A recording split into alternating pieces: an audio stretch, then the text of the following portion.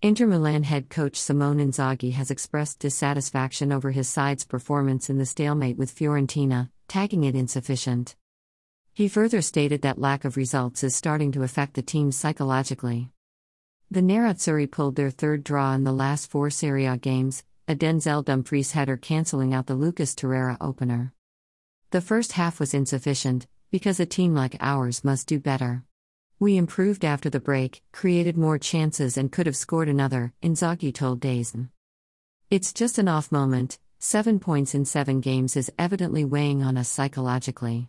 Fiorentina did better in the first half, we did better in the second. I am not satisfied because we made everyone expect more of us. Naturally, the team feels more responsibility now compared to the way people treated us at the start of the season. We had a few perfect months, then a dip, but the lads must stay calm and just keep working. We are creating lots of chances, just not finishing them off the way we used to.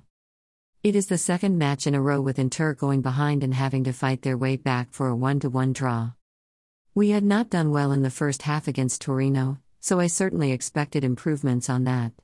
I am the first to be responsible, as I am the coach. The lads tried against a quality opponent, but we should have done better in certain moments. Is it a coincidence that Inter failed to win any of their 3 Serie A games without injured Marcelo Brozovic this season?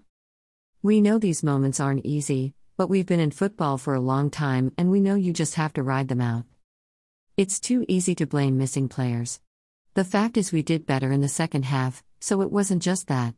I would be more worried if we didn't create the chances at all, whereas in recent games we did create.